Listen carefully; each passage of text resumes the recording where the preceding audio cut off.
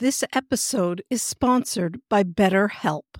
I talk a lot about learning to handle challenging moments with your kids without losing your cool.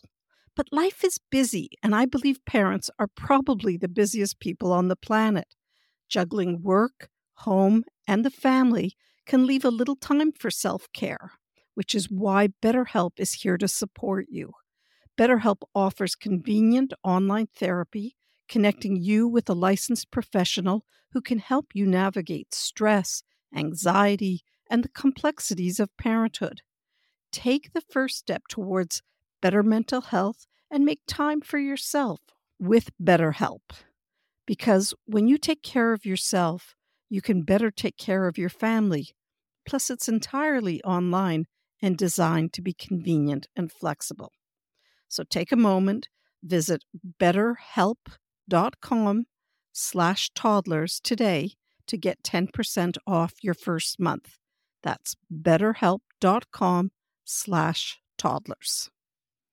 I decided to promote the podcast, A Place of Yes, because it's about parents, or I should say heroes, with medically fragile children. After the sudden and unexpected loss of their son Jake, this amazing family started a nonprofit organization called Jake's Help from Heaven. Since then, they've helped hundreds of families with medically fragile children, raising more than $1 million. And this podcast is an intimate glimpse into the lives of parents and the children who receive support from this organization.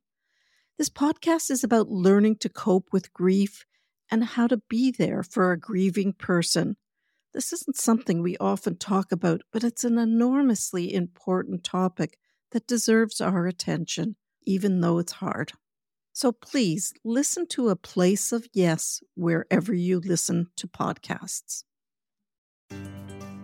You're listening to Toddlers Made Easy, an expert-guided podcast for anyone who has ever felt overwhelmed by a toddler, or in other words, all of us.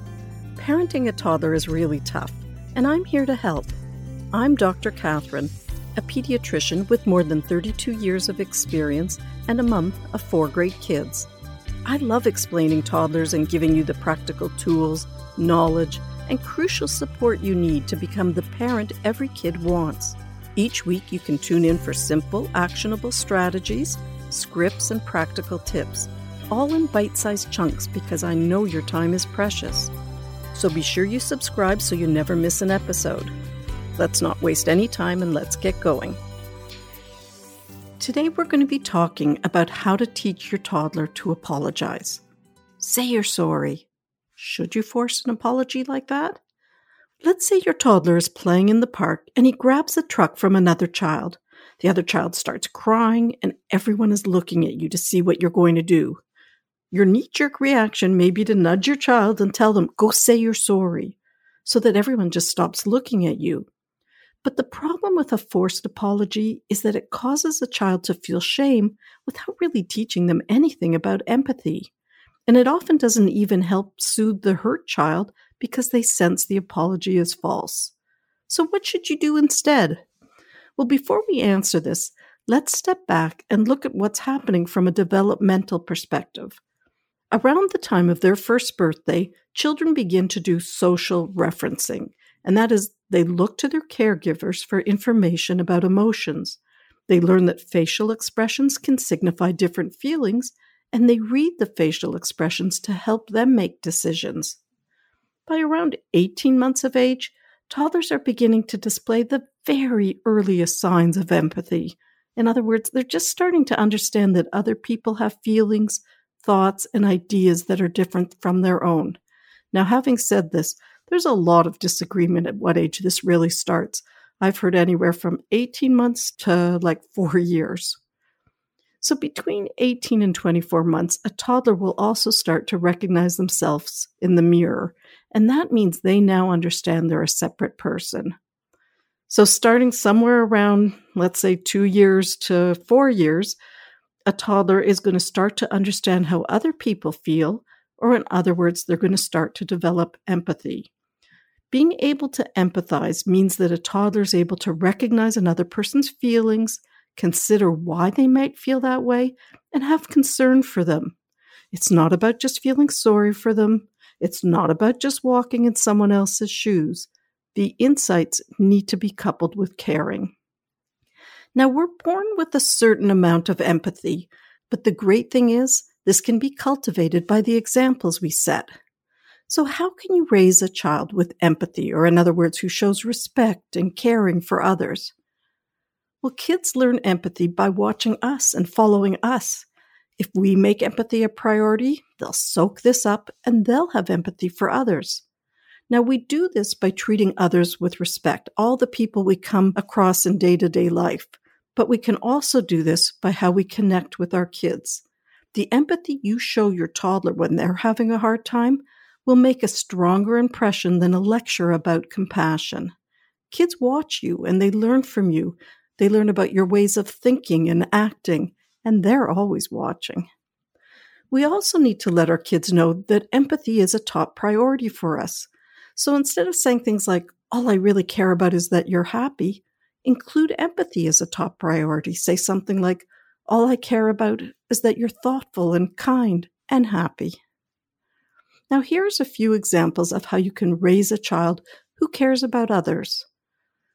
First, empathize with your child. For example, are you feeling sad that your brother's going to school? This helps your child develop self-awareness. You can also prompt your child on how to show empathy. For example, Gary's upset that Smudge knocked over his puzzle. Let's go help him fix the puzzle. And you can talk about other people's feelings. Sammy's scared of the dark. Let's turn on a nightlight so he feels better. Other strategies include reading stories about feelings. A great book about this is Dr. Seuss' My Many Colored Days. But honestly, you don't need to use a particular book about feelings. Ask questions about kids and creatures and how they're feeling in the books you're already reading. So, why do you think Jill is sad? Why is the creature angry? You can also validate your child's difficult emotions.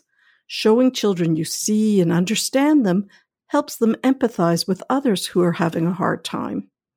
Use pretend play. Ask stuffed animals how they're feeling. Allow kids to feel all the feelings, the good and the bad, the hard and the easy. Avoid running in and trying to distract your child from negative or unpleasant feelings, because in all honesty, you can't really empathize if you've never felt frustration or anger or hurt. Now let's get back to where we started, how to navigate a healthy apology. Truthfully, I'd recommend that you avoid the typical knee-jerk reaction, the say you're sorry. An apology is a really hazy concept for a kid. But apologies are important. They're essential for maintaining and repairing relationships. You can teach heartfelt apologies by modeling them for your child. For instance, when you make a mistake, apologize and explain what you did was wrong. Also, there's nothing wrong with prompting your child in the moment if needed. For instance, you grabbed the toy from Jimmy and now he's crying. How can we help him feel better? Let's go and see. Research shows that spontaneous, forced, or prompted apologies, they seem to work equally well to repair relationships, but they really don't help the other child feel better. You know what does help? Making amends. For instance, let's say your child knocks down his friend's tower. Offering to help rebuild the tower is how you repair. So if we're not going to force our kids to apologize, how do we teach them to apologize sincerely and to learn from their mistakes? I want to share with you an evidence-based way to encourage heartfelt apologies. The first step is to pause. Pause before saying a word. Make sure your child is calm and you're calm before stepping into the problem. The next step is to see if your child offers a spontaneous apology. If she does or he does, great. If not, ask your child, what can you do to help your friend or your sister or your buddy feel better? If they can't come up with any ideas, make some suggestions, help them. If your child's too young to answer the question, you can both ask and answer the question.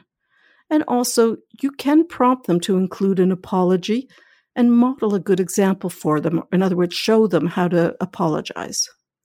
So let's get back to the park where your child grabbed a toy.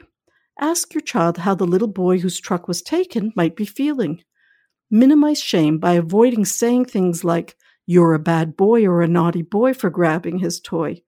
Just connect his behavior with feelings. When you grabbed the toy, the little boy started to cry. How can we help make that little guy feel better? What would make you feel better in the same situation? Let's go and see. You can also add in "I'm sorry" statements by teaching your child that we say "I'm sorry" to acknowledge we made a mistake. You can say it on your child's behalf if you need to. That sets a good example, but it also gives your child's development a chance to catch up. Toddlers are growing and learning.